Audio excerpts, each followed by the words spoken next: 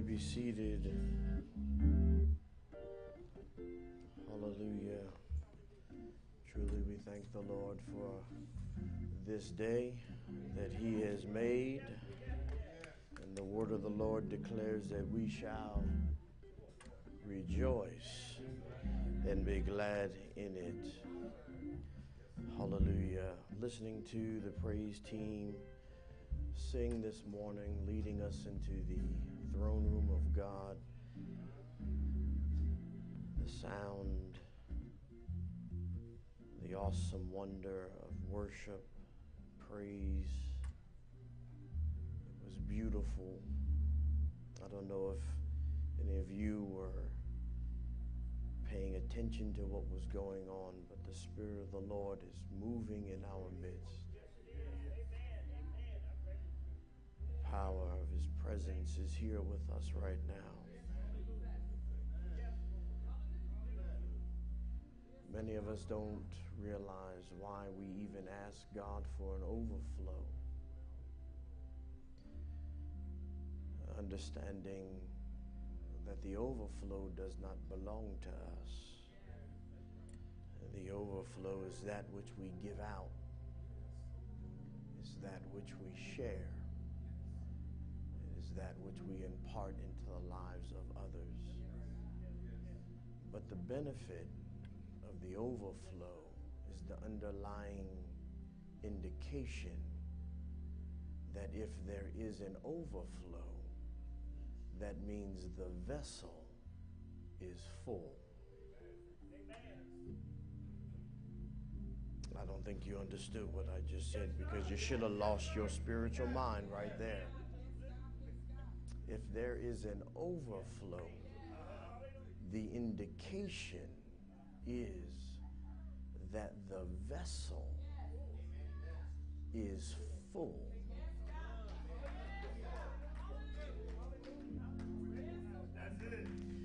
The indication is that I can no longer contain anymore. There's no more room. There's no more space. The word of the Lord promises that the joy of the Lord would fill us so that our joy would remain full. We don't even realize we're always standing in the place of fullness. We are fat with the presence of God.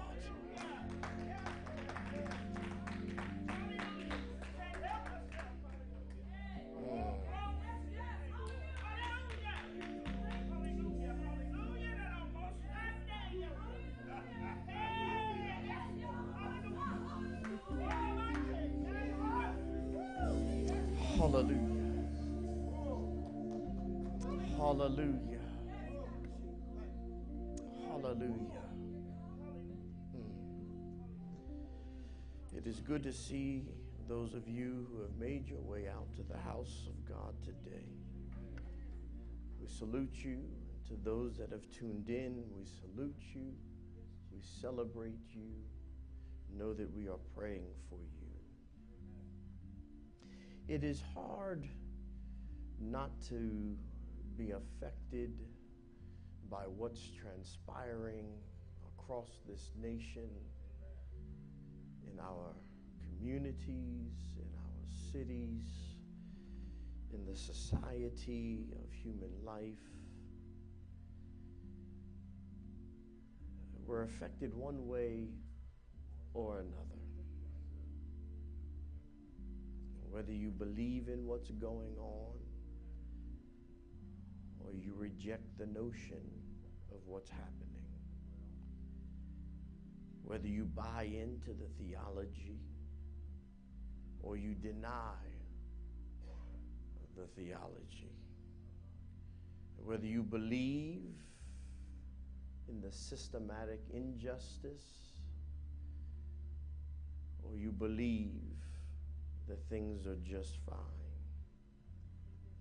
In one way or another, you are still affected by what is transpiring in this nation. And those specific to us, the things that are happening in this city, which today is still Columbus, Ohio. But there's talk of even changing the name of our city because of what's happening in this nation. As I often do, I span social media to get a pulse of what is happening, to see, feel, and hear what people are thinking, both in the church and out of the church. I find that many people, there was a time when people kind of kept things to themselves. We're not in that day anymore. There was a time when people didn't really say too much unless they were intoxicated, and we would tell them that they had alcohol courage because you would do and say things when you were intoxicated that you would not when you were sober. But we're living in a day now where it seems as if the tongue is unrestrained, and many things are being said and many things are being done in our midst. And I've come to find that if you really want to know what people are thinking, follow them on social media. You will see the kind of humor that they like when you follow them on social media, because they'll repeat and reproduce things that they see and hear that tantalize their senses. If you want to know how people feel about a subject, follow them on social media, because you will find that they will not refrain from giving you a piece of their mind. As a matter of fact, in some of the Instagram videos that I've seen and TikTok videos that I've seen and postings on Facebook, anytime people start with, I'm probably going to lose some followers, you know what they're getting ready to say may not be convenient for you. I was looking at Facebook the other day, and again, as I look at these things, it's really to get a pulse of our society so that I could better prepare to minister to the needs of the nation. And as I was looking through and understanding the climate that we're in and everything that is going on, I was going to go another way this morning. I was going to get back to Who is Man series, but God kept pushing me in a different direction. But as this week I was looking at Facebook and looking at TikTok really makes me laugh. The things that people will do to get followers. But I was watching it, and this one thing came through. I guess I would be called a TikTok troll. I think that's the term that they would use for me, because I don't TikTok, but I will watch some of the TikToks that are out there. And when I don't like them, I just swipe up. But there was one that came out, and the caption that was at the top of it was, "Debunks cops in a breath." So I got curious. I wanted to see what was being said, and I'm not really sure how TikTok works, because some are real short blips and then some are longer. I'm not really sure how all that works, but this was a little bit of a longer one, and it was a rap artist that was sitting in a studio or a radio station, and he was giving his opinion on the idea that there are good cops in police departments.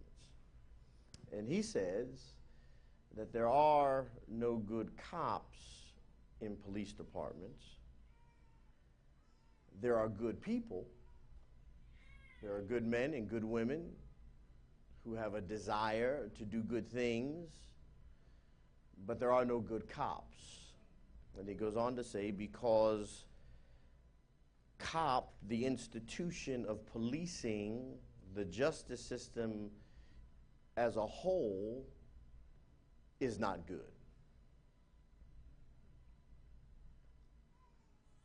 And I'm not one to jump up and rage against the things that I hear, but I was curious about the foundation or the standpoint from which he was coming to try to better understand the ideology that is affecting the youth in this nation. And he goes on to try to explain why the institution of policing, the idea of law and order, is not good. So being a man of God, I have to qualify everything according to God's word. And I have to decide whether what I'm hearing is in alignment with the word of God, because as a believer, anything that we allow ourselves to take upon as a belief should be supported scripturally. Because if we begin to believe things that are not supported scripturally, then we are believing out of alignment, and when you are out of alignment, you weaken your position with God. You weaken your access into the fruit that God abundantly gives, because you're misaligned, and things that are misaligned do not work as they are supposed to. So I begin to talk to God and ask God to give me a better understanding of this position. Was there any validity in what he was saying? Is the institution of justice, of law and order, is that institution in and of itself bad? God began to point me to scriptures to show that the institution of law and order is not bad, because where there is no order, there is chaos.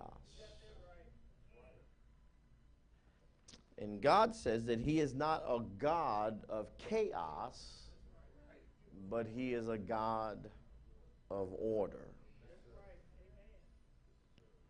So I said, Lord, I understand then that the system inherently is good. And the Lord said, yes, but the application of that system, the institution of justice, has been historically misapplied outside of its intended purpose. And because of things like this, the institution has become corrupt, because the institution is governed by corrupt humanity. So then it becomes easier to understand why one would think the institution is bad and the people are good. But God says the institution is good, the people are bad. Which then leads me back to, there are bad police officers and there are good police officers. A good police officer is one who functions in the system as the system was orchestrated or designed by God to function. Not altered by man, but designed by God. So then I began to continue to talk to the Lord about this, trying to get a grasp on what's going on. We are 3-4 weeks, I believe, maybe more, a little more, a little less, into the protests which are still occurring across this nation. And one comes to the place where you realize you cannot affect change if you do not sit down at the table. Solomon said there's a season for everything. There's nothing in existence that doesn't have a season. There's a season for protest. And we have to understand that one season's purpose is to introduce the next season. But the next thing cannot happen if that which is caused to introduce tries to maintain rather than going away. So you look and you begin to realize that we cannot affect change. We cannot sit down, come together, and affect change if we don't move from protesting to communication. You see, protest by nature is one side of a topic making a declaration of what they feel about the topic itself. It does not give room for the other side because it is a protest.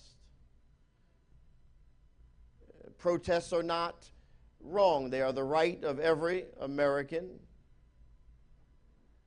and everyone's voice should be heard, for that is the promise of our Constitution, that the voice of the people would always be heard, that the government is for the people and by the people. And when our government begins to go astray, the people should rally together and make their voice heard. But there comes a time when we have to move from just talking about our problems and sit down and create some solutions. So I begin to ask God, why then does it seem as if we are stuck in protest and we have not moved from protest to communication to solve the very thing for which we are protesting? And God told me that there are spiritual powers in place that do not want us to solve our problems, but want us to be stuck right where we are.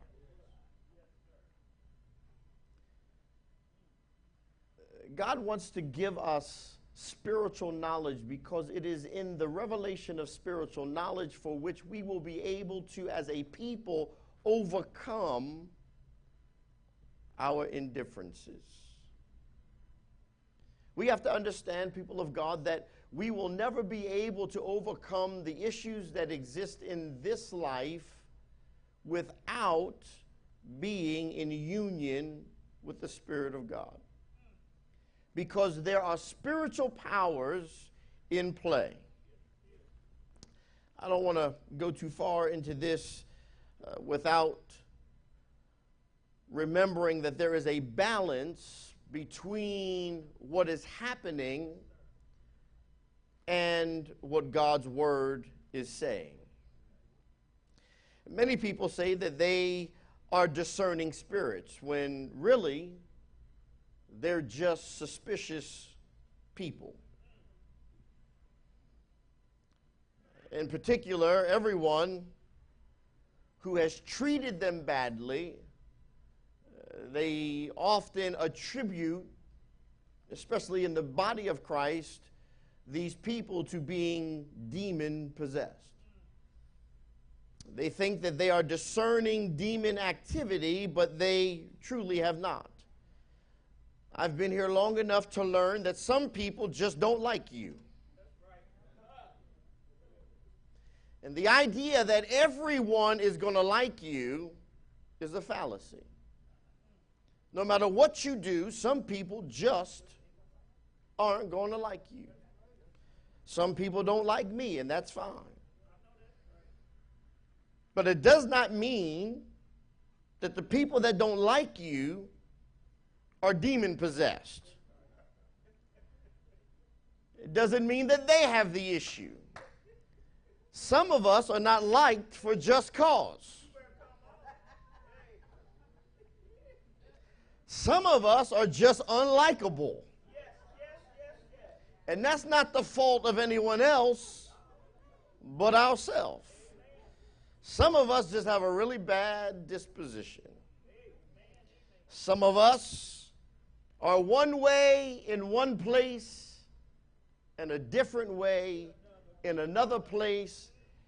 But the problem is that people see us in both places, and then they see the one expression being contradicted by what they saw of the other expression, and they become confused as to which person you are, and it becomes difficult for me to like you when I don't understand you, when I don't comprehend the you that you truly are. With that being said, the truth still exists that many people do what they do because they are motivated and dominated by unseen power that is controlling their lives. Truthfully, some of us are just messed up. There's a saying that hurt people hurt people. Abused people become abusers. We talk about spiritual discernment like it's just for believers. But what we don't realize is children discern better than adults do. What we don't realize is that non-believers or sinners use discernment better than some believers. Children have better discernment than adults because adults have learned how to lie. We've learned how to lie to each other and suppress our discernment. Sinners operate in discernment, and for the most part, they do not even realize that that is what they are doing. Let me give you an example. This may hit home for some of the brothers in here, and maybe even for some of the ladies. We are living in a new day. But when some men or women go to the club or to the bar, they're going for the purpose of taking someone home with them to engage in a sexual encounter that will allow them some level of comfort. But they know that they only have a little bit of time to choose the right one to fulfill their desires. They don't have time to talk to everybody in the club. They don't have time to hit everyone in the bar. So they enter the place with the purpose to fulfill a lust, and they scan the room looking for someone they feel won't turn them down. They enter the room with the purpose to identify a target. They understand I can't talk to everybody in here. If I talk to everybody in here, I won't have time to do what I ultimately came here to do. So they look for a willing participant. They are discerning the crowd. They're looking for somebody who is willing to go along with their desire. What is actually occurring is they are discerning and relating to the same spirit that they brought with them into the club. They are discerning and connecting to a familiar spirit to the spirit that they carry with them. The spirit of lust is upon them, so it draws them to a willing accomplice.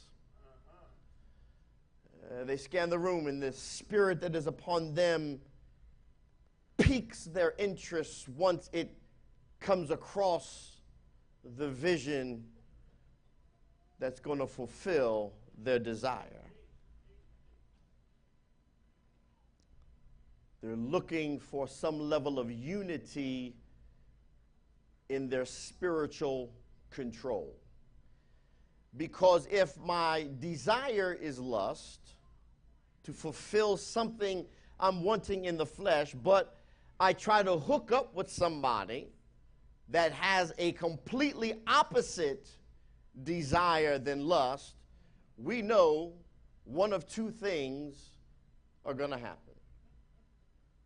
Either I'm going to be turned down, or I'm going to have to force myself upon the one who is not standing in unity with my desire. In my line of work outside the ministry, I've seen women who seemingly gravitate from one abusive relationship to another. I used to think to myself, after one beating, I mean, you only got to beat me once. And there's not going to be a history of whoopings before there's a burning bed.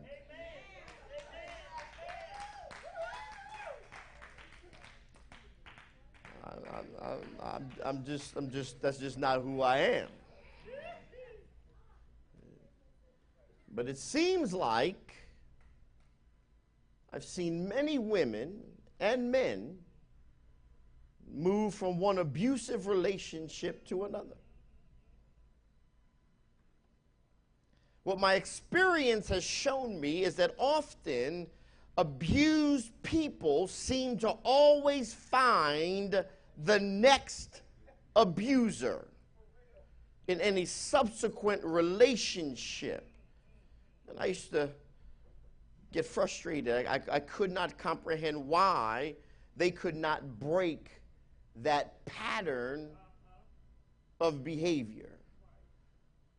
People would find the next abuser, or they would find the next partner who is going to do the same thing to them that the previous partner would do, whether it was infidelity or abuse, or whether the abuse is physical or emotional or what have you. It seems as if there was always this reconnection to the very thing they were running from. What I've come to learn is that there is a spirit assigned to destroy your life.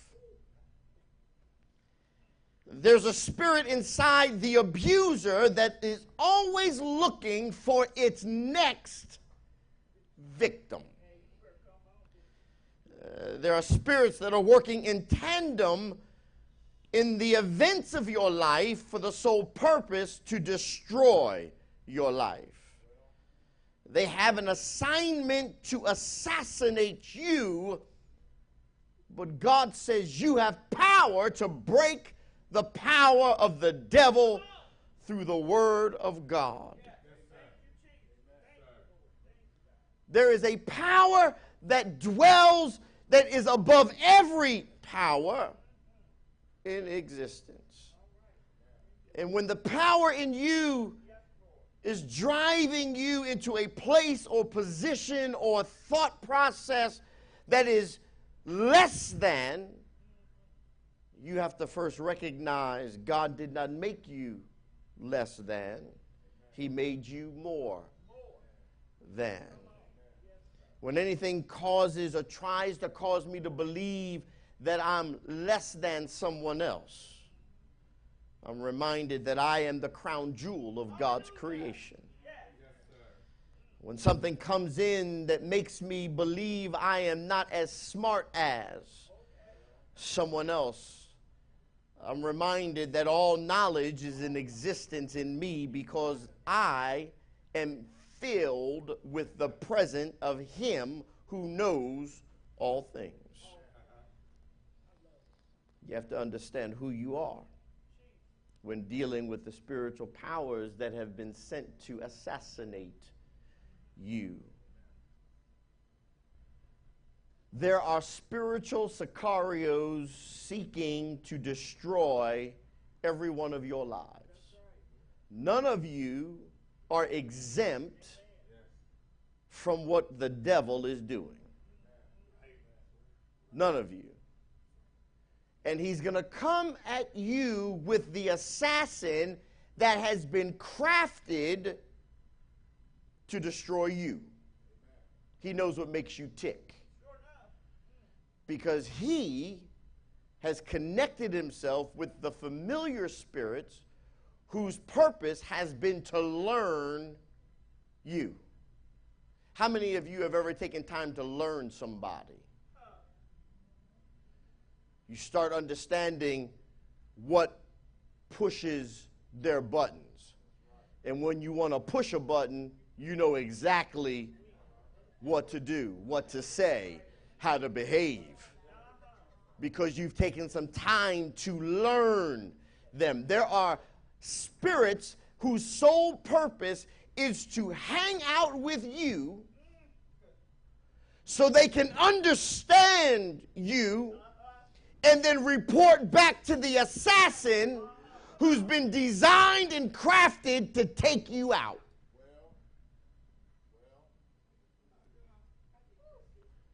You understand, you think you're hanging with a friend because they're not technically hurting you right now, when really all they are is information gatherers. And once they have gathered all the necessary requisite information, they're going to take that back to the assassin so the assassin knows exactly where to perch himself to snipe you. Now, some assassins, they like to take you out from a distance. So to take you out from a distance, they need to know where you're going to be. But there are assassins that want to get up close and personal. They want to see the expression on your face as they're sticking the knife into your gut. In all of my studies and in the lessons that I have taught you throughout the years, I have shown you that there are spirits that are assigned to not just individuals, but to families. But connecting to what's going on right now in our society, I've come to understand that there are also spirits who are assigned to regions in the earth. We call these spirits territorial spirits. This is one of the principles that you need to understand about the demonic realm. I've come today to give revelation and sight into the demonic realm because the enemy operates best when you can't see what he's doing. You see, you cannot win as an individual, as a family, or even as a city until you break the assignment of the devil that is against you. In 1 Corinthians 15 and 32, Paul referred to fighting the beasts at Ephesus. You see, Paul understood that there were territorial spirits assigned to the region of Ephesus. People of God, here in the city of Columbus, there are spiritual, territorial, demonic powers that are assigned to keep this city in a state of chaos. Because this city cannot help you when it is tearing itself apart. If you look in the book of Daniel, you will find that Daniel's prayers were hindered for 21 days in the heavenly realm until the angel Michael was discharged by God and engaged the spirit that was hindering the message that had been sent through Gabriel, and engaged in spiritual warfare with the power that was functioning in the air.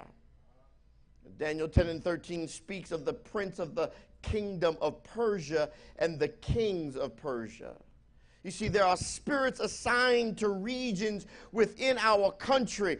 Inner cities have spirits that are assigned to them. The suburbs have spirits that are assigned to them. And even in the country, there's some spirits that are assigned there. Many times you see a high concentration of the manifestation of the domination of darkness and destruction in certain geographic areas. You come to understand that a territorial spirit is at work. What I have found very interesting is that these spirits seem to have an unusual ability to keep their victims within the borders of their unseen prison. What many of you don't realize is that you've been walking throughout your life in a prison. What you don't realize is you have been taught to think you're free when in fact you've been living in bondage. People who have been living under the oppressive force of poverty may move several times in a year, but they never seem to leave a particular area of town. I've seen some who move frequently but never seem to get out of a very small radius of living. It appears as if they are moving, but in actuality, they are going nowhere.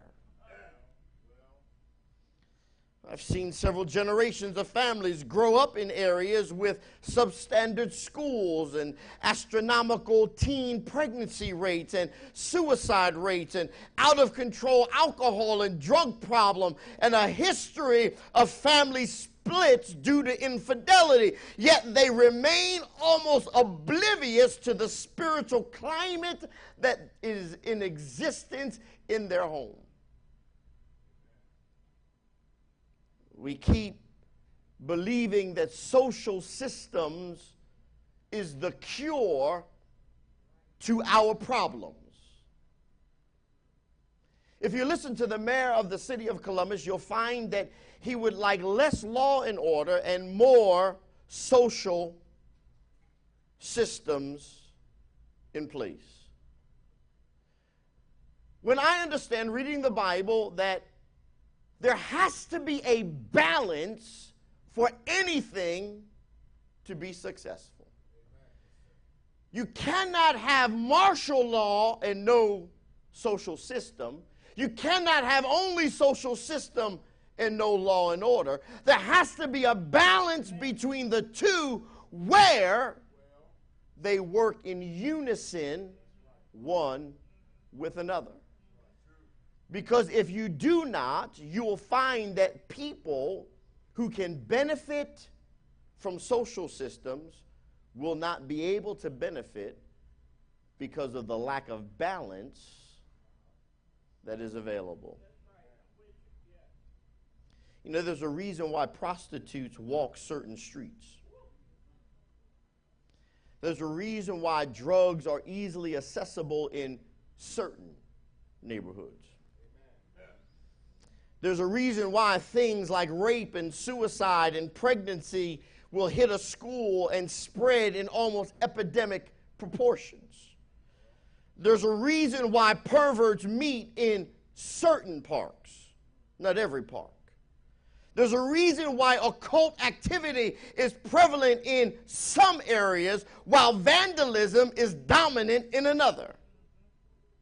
The reason for all of these things is the territorial spirit that is at work.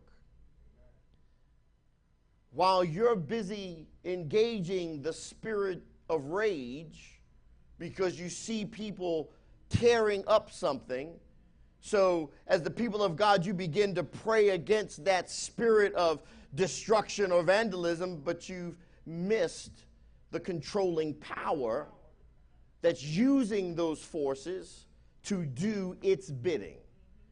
And because you have not engaged the source of the problem and only the symptoms of the problem, we have moments of peace, but peace that is not lasting. Until we engage the territorial dominating power over our city, we will never enjoy lasting success and unity. The Greek word for drugs is pharmakia, which is also translated as sorcery. Drugs produce altered states of consciousness in human beings. You see, drugs may be used by unclean spirits as instruments of bandage. The wonderful news is this: these addictions can be broken because they all have spiritual roots. Heroin has a spirit of insanity that is attached to it. Wherever there is a high concentration of heroin use, you will find a major issue with witchcraft, mind control, and insanity. Crack has a spirit of violence attached to it. Wherever there is a high concentration of crack, there is also a high concentration of violent crimes. Crack is a violence-producing drug that opens people up to the spirit of rage and the spirit of violence and causes them to kill people, whether they are strangers during robberies, members of rival gangs, or even family members who are perceived as a hindrance to the furthering of their addiction. Alcoholism opens people up for a different spirit than the spirits assigned to crack and heroin. Every spirit has its own characteristic and functions in different and varying ways. People who are bound by depressants have a totally different spirit. Instead of attacking you, they may withdraw totally because depressants have a depressing spirit attached to them that will eventually bring a person to the point of suicide. This is why you can drink yourself to death. You see, alcohol is just one of many depressants which may cause its victims to flee responsibility, withdraw from family or friends, and eventually produce a defeated spirit within that person who then becomes bound unto death until there is an introduction of a greater power. Males and females have specific spirits assigned to them. And some spirits are more prevalent in one sex than they are in another. For example, the spirit of perversion or pornography are more specifically assigned to men than they are to women. Not that women cannot be affected or controlled, dominated by these spirits, it's more likely to occur in men. I'm not saying that they will not attach themselves to women or that women will never struggle with pornography, but it is a predominant problem with men. The spirits of rejection and manipulation that breaks up so many families are assigned more frequently to women than they are to men. We see all these tragedies happening in our society, and they are being caused by assigned spirits. We have to understand to whom it is we need to engage if we expect any lasting success.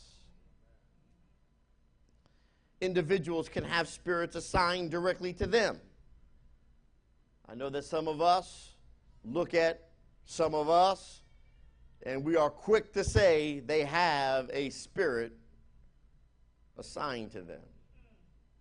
King Saul had a spirit that was assigned directly to him for the purpose to destroy him, and Saul eventually killed himself. 1 Samuel 16:14 says, the Spirit of the Lord departed from Saul, and an evil spirit from the Lord troubled Saul. In 2 Corinthians 12:7, Paul wrote, and lest I should be exalted above measure through the abundance of the revelations, there was given to me a thorn in the flesh, the messenger of Satan, a spirit to buffet me. You see, Paul knew that there was a specific spirit assigned to him, and he fought that spirit all the days of his life, even asking God for relief, and God's response was, my grace is sufficient. There are spirits assigned to you. Even Jesus had a spirit assigned to him. But Jesus was so powerful, only the top demon, Satan himself, would dare to approach the Christ. Satan was assigned to Jesus. His assignment while Jesus was on the earth was to assassinate him. We know from the 4th chapter of the book of Luke that Satan tried to entice Jesus to kill himself by jumping off the pinnacle of the temple. When he couldn't tempt Jesus to commit suicide, he tried to incite mobs against Jesus, and eventually he did get the people to kill Jesus. But what many of us have missed is that the death of Jesus was the plan of redemption. Jesus had to die. But he could not die before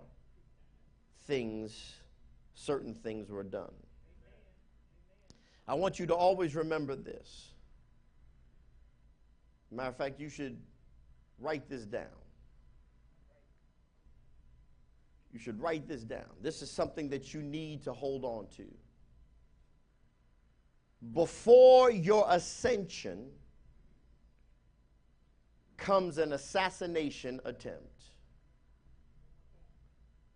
Before your ascension comes an assassination attempt. You see, the devil knows when you're getting ready to make a step up spiritually. So he naturally wants to assassinate you before you can grow from one level to the next. It is because of this that you, like Jesus, must fight the power of the devil. How many of you have asked God to elevate you? How many of you have prayed to God and asked God for more? How many of you have asked God to use you in the kingdom? How many of you have prayed for God to give you more wisdom? How many of you have prayed and asked God for more knowledge? How many of you have prayed and asked God for peace? How many of you have prayed and asked God for abundance?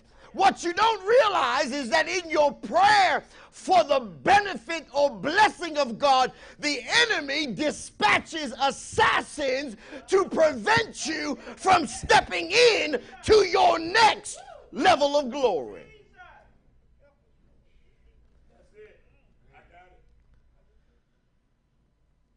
What you have to be cognizant of is that when you ask God for elevation, you got to expect an assassin has been dispatched to take you out. There's an assassin that's trying to snuff you out, which is why you feel the way you feel.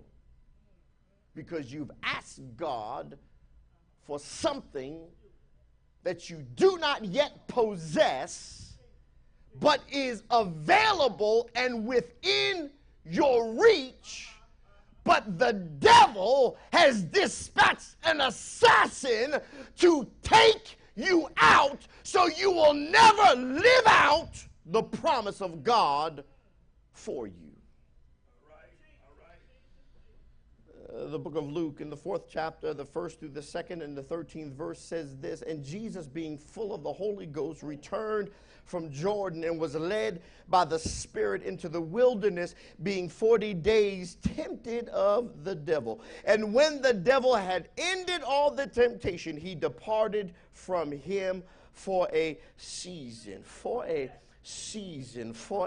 season. You see, this is one of the ways the devil keeps a life long on hold. You see, we sometimes feel like if we are not in the middle of a crisis, everything must be all right. But you need to be aware that spirits who are assigned to destroy you will come for a season. This is their season to attack. And if they cannot accomplish what they've been set out to accomplish, they withdraw, regroup, and come back in the next season to see if they can catch you yet unaware.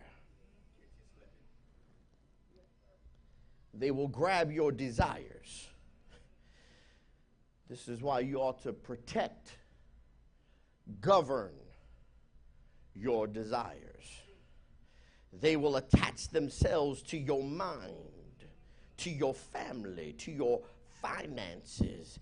They'll cause every kind of havoc that you can think of to exist in your life. Then just before they are detected, they will loosen their hold and you will experience a season of renewed freedom. You will get that bill paid. You won't argue with your spouse, and everything between you both will be wonderful. You'll stop giving in to an addiction for a season. You'll stop being angry for a season. You'll stop looking at other women or other men for a season. You'll stop struggling with addictions for a season.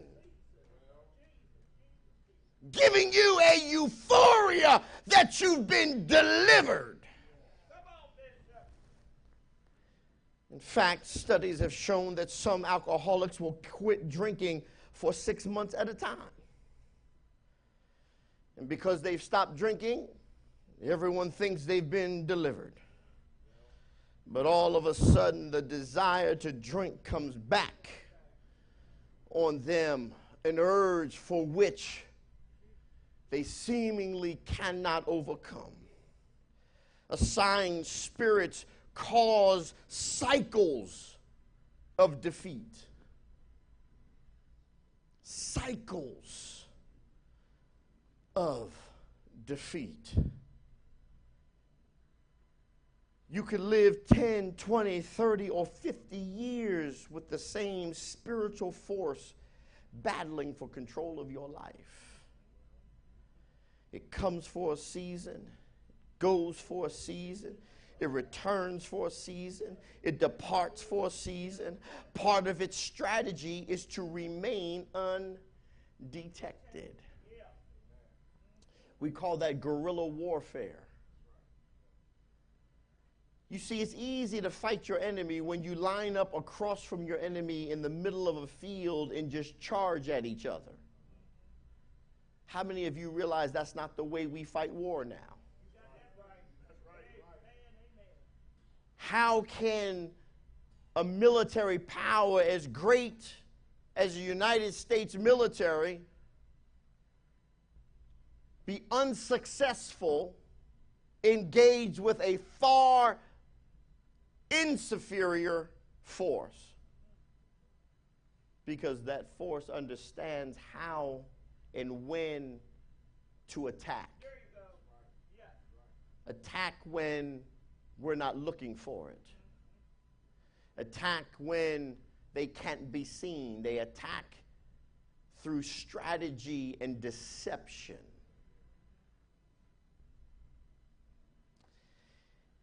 If a power stays too long, you will eventually identify its presence.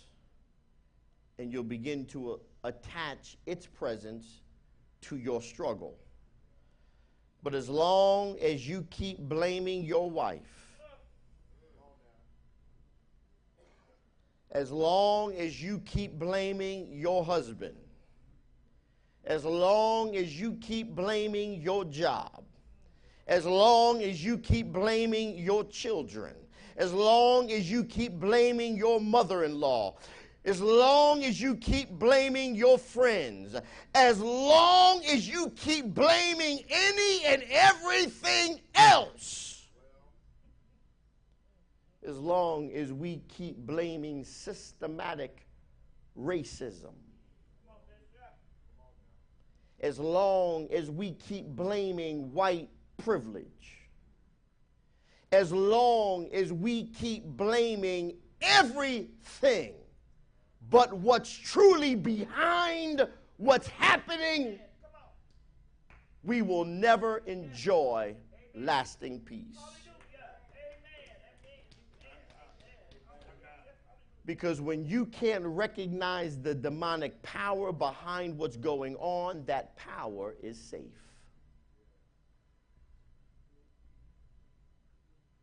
The Bible declares that if my brother is overtaken in a fault, ye which are spiritual, you're supposed to restore. How do you restore? You restore by engaging the power that has caused my brother or sister to fall. God called man and woman together to form the unity of family so that if one or the other were overtaken in a fault, the other could restore them. But as long as we are working against each other, we cannot prosper. As long as I'm too busy being mad at what you did, I can't help you stop doing it.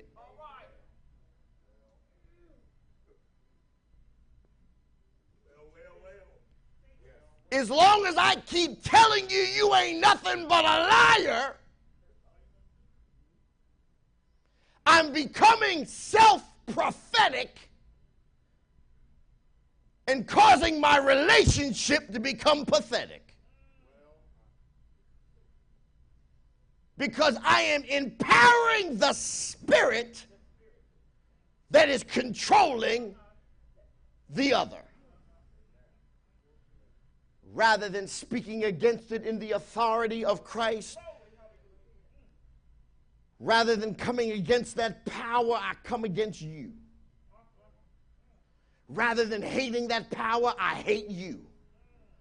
Rather than destroying what is at work, I build it up. I support it. I give it resources. I help it become a supply line for it to function. I've seen and experienced what happens to Christian individuals and families who have become the target for spiritual assassination. God sent me here today to tell you that some of you are dealing with stuff right now because God has designed a blessing that's going to blow your mind, and the enemy has been dispatched to assassinate you before you possess the land of your promise. You've been targeted for assassination. The devil put a hit out on you.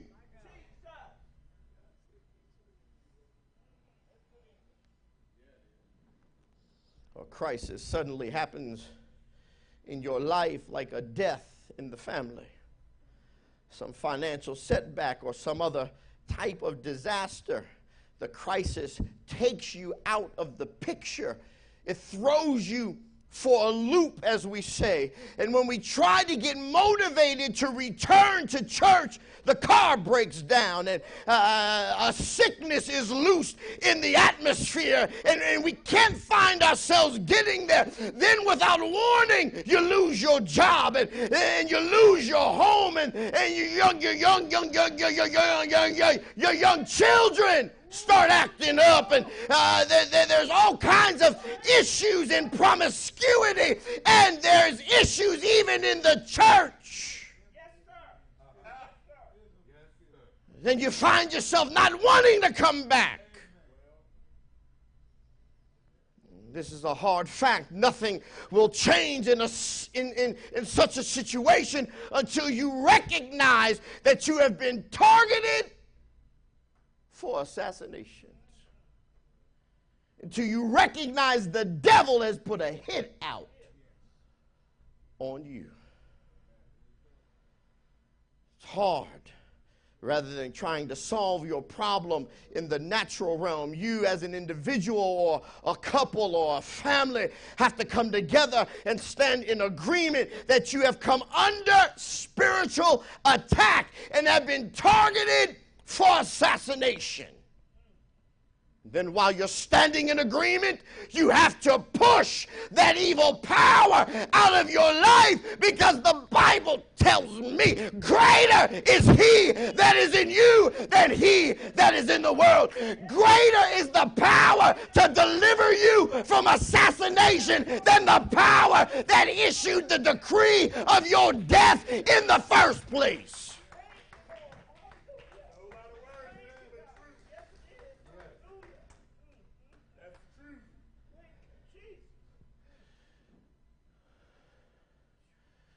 While you're spending time taking my failures as some personal assault,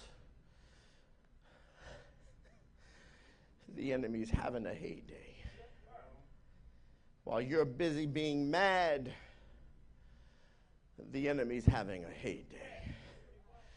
You have to come into agreement against the power that's fighting against you.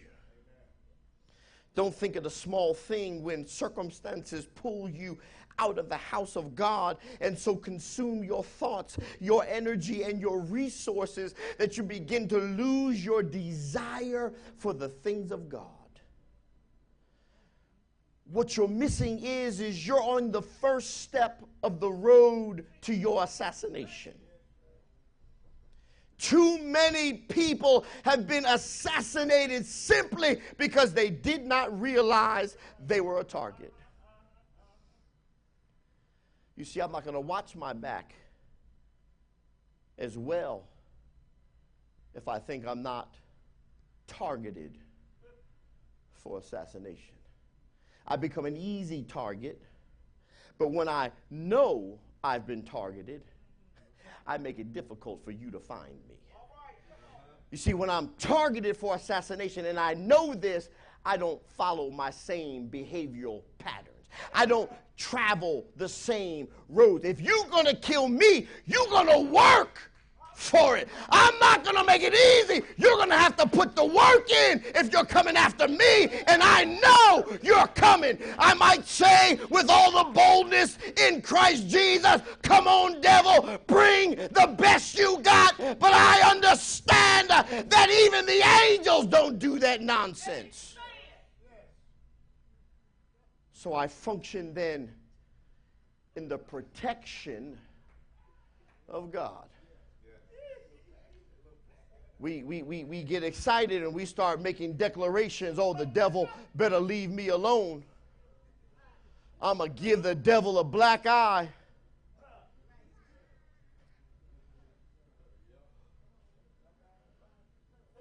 You talking about you sparring with the devil, that's your problem.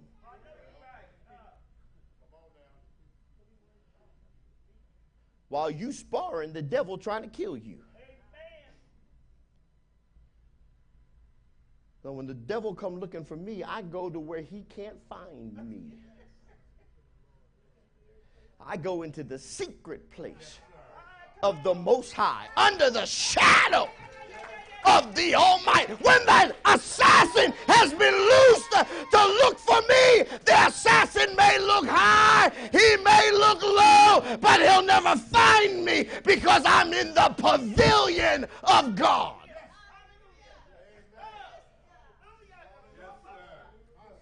You can't kill what you can't find. Some of you are being assassinated because you're letting yourself be easily found.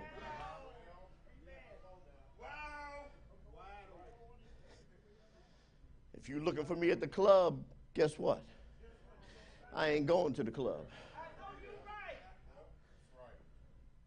How many people you know got because they just kept doing what they do?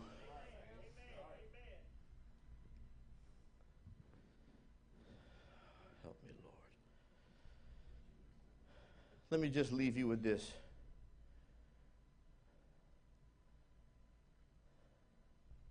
Matter of fact, let me just stop right there. Because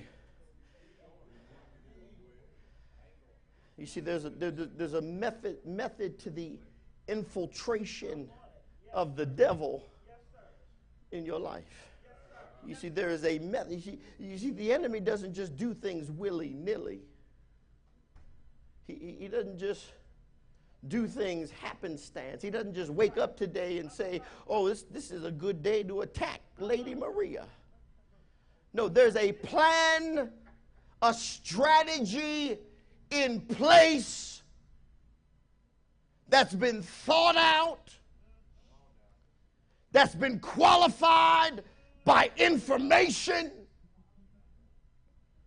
It's been quantified by resource. It's been empowered by authority. It's not just random. It's not random. You see, randomness indicates no authority behind.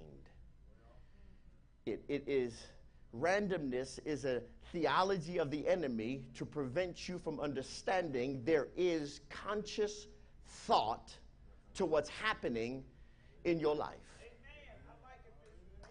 When you begin to think that your troubles are just random, you cannot identify the power behind it because no power is random.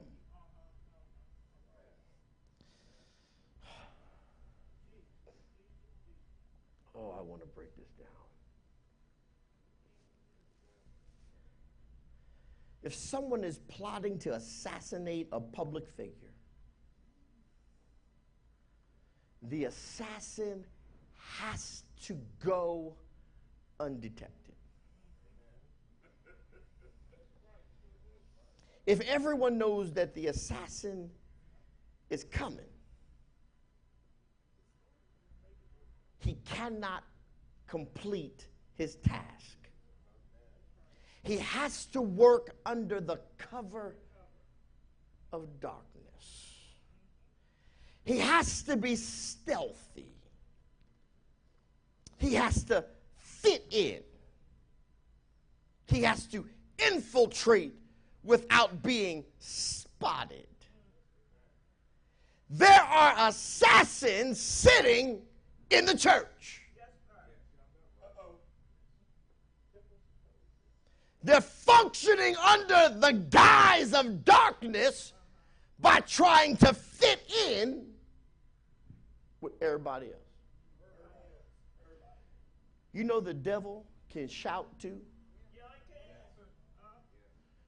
You know, there was a time where I used to think, you know, you came to church and people that were shouting and dancing and crying and snotting and everything else, man, those must be the super sanctified, saved, Holy Ghost, filled, fire, baptized folk. Live a little, you'll find out that some of the greatest church dancers are the greatest issues in the house. You think they're screaming out to God when in actuality they're screaming because they're trying to break free from a power that's been dominating them.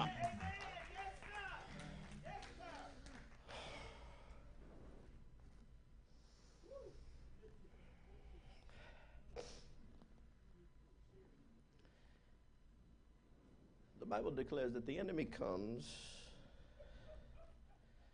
as the spirit of light,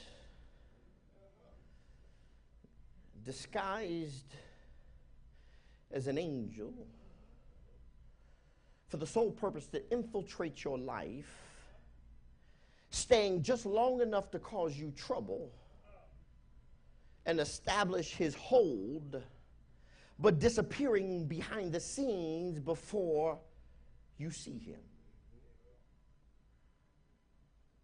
But I have been given information from the annals of heaven that are going to break all of that up.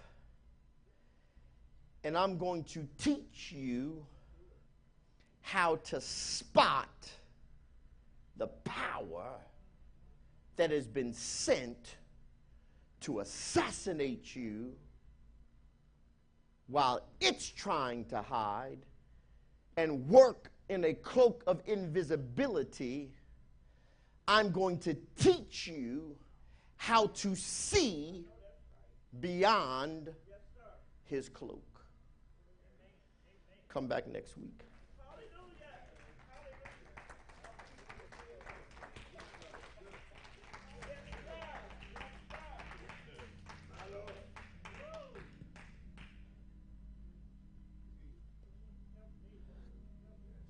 God says that he shall open the eyes of the blind.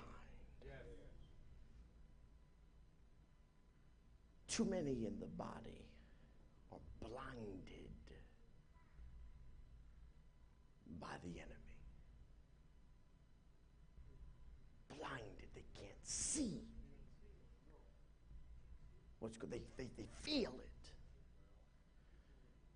They're dealing with it. They're struggling against it. But they can't see the author of it. I can't see what's behind this. I feel the pain. I feel the sorrow. I feel the defeat. I feel the depression. I feel the rage. I feel the anger. I feel the hate. I feel the bigotry. I feel the racism. I feel it all. I experienced the genocide. I recognize something's happening, but I can't see what's pushing, what's empowering, what's guiding this power. God said, your eyes shall be opened.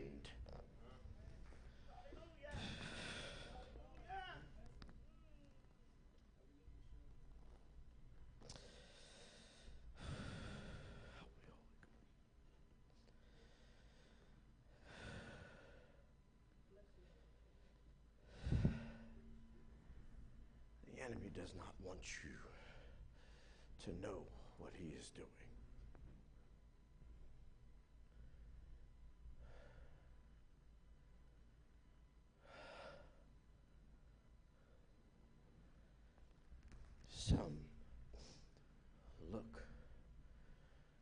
through a glass darkly, making things hard to see. I encourage you, come back next week. Come back, tune in, bring somebody with you, because we are the only power that can stop what's happening in our city. We are the only power that can stop what's happening in our society. We are the only power that can stop what's happening in our family. We are the only power that can stop what's happening in our relationships. We are the only power that can stop what's happening in our lives. Because we are filled with the gift of God. All that God is lives in you. Everything that makes God God is housed in your vessel. For the Bible declares, in this earthen vessel resides the excellency of the power of God. The very fullness of the Creator is dwelling in the creation. You are a walking dynamo. That's why the devil has been bothering you. Because if you ever grab a hold of the God in you, you could really be MC Hammer and tell the devil, you can't touch this. Because he cannot touch God. But as long as you only see you, as long as you only see your trouble, your struggle, your deficiencies, your defeat, your disillusionment, you will never enjoy the fullness of God in you. You'll tap into seasons of peace because the enemy comes and goes. But the moment you tap into the fullness, you'll find that the fullness of God is like God, and God is eternal, which means his fullness is from everlasting to everlasting. That means then that in you, from everlasting to everlasting, is the fullness of the presence of everything that is God. This is why when you seek wisdom, God gives it to you, because he's already put it in you. This is why when you seek knowledge, it's in you, because he already put it in you. This is why God is not doing things, God has done things. You're not asking God to do something. What you're actually doing in prayer is asking God to give you access to what he has already done.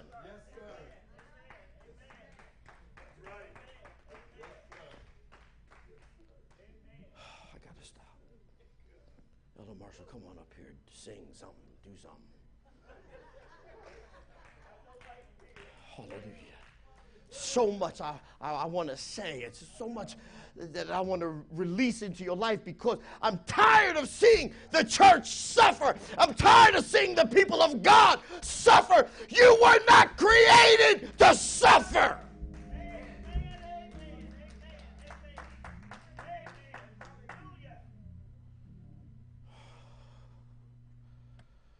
Help me, Holy Ghost.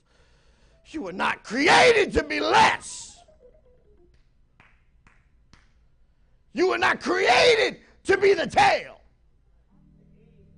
You were not created to be poor. You were not created to be weak. You were not created to be stupid.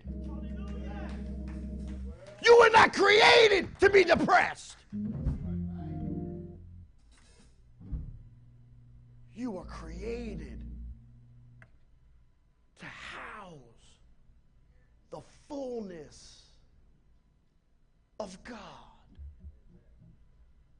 Your purpose to carry God into creation.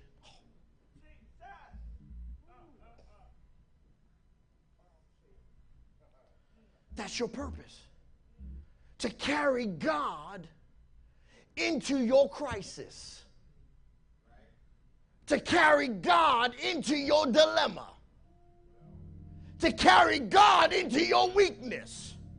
To carry God into your lack. To carry God into your sickness. To carry God. Your purpose is to take God. Come on, you help me, Elder. Sing something, do something. I need to sit down. You got to understand who you are. The power. That's why the devil wants to kill you. That's why the devil don't want you to be happy in your marriage. Because if you ever get happy in your marriage, you'll be a wife like none other.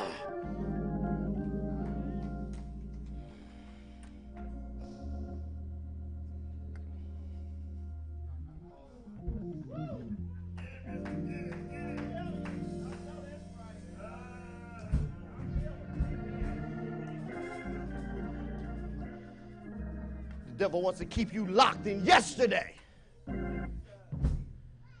But the word says, I am forgetting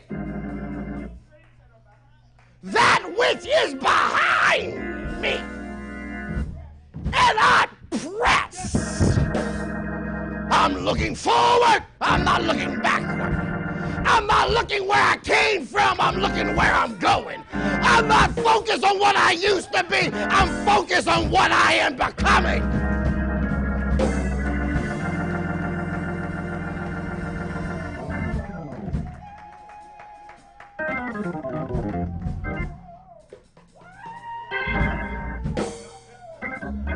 I was once lost, but now I'm found.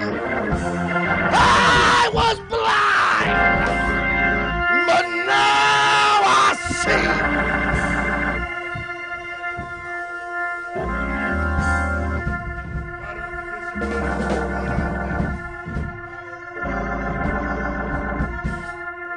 The devil used to have me, but I got too hot to handle because the fire of the Holy Ghost.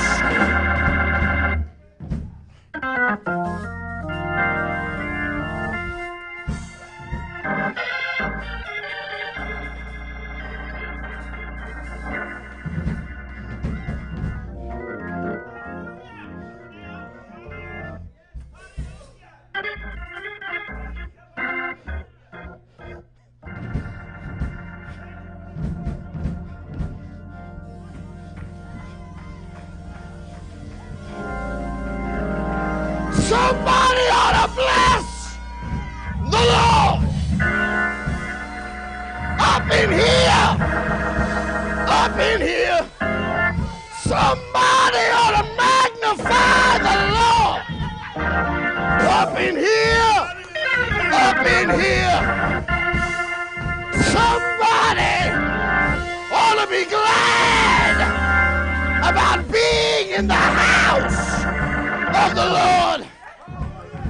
I was glad when they said unto me, let us go into the house of the Lord. I was glad when they said unto me, let us go into into the house of the Lord.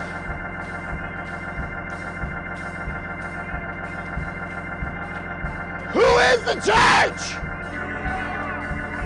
Who is the house of God? Then you ought to magnify God like you in his house.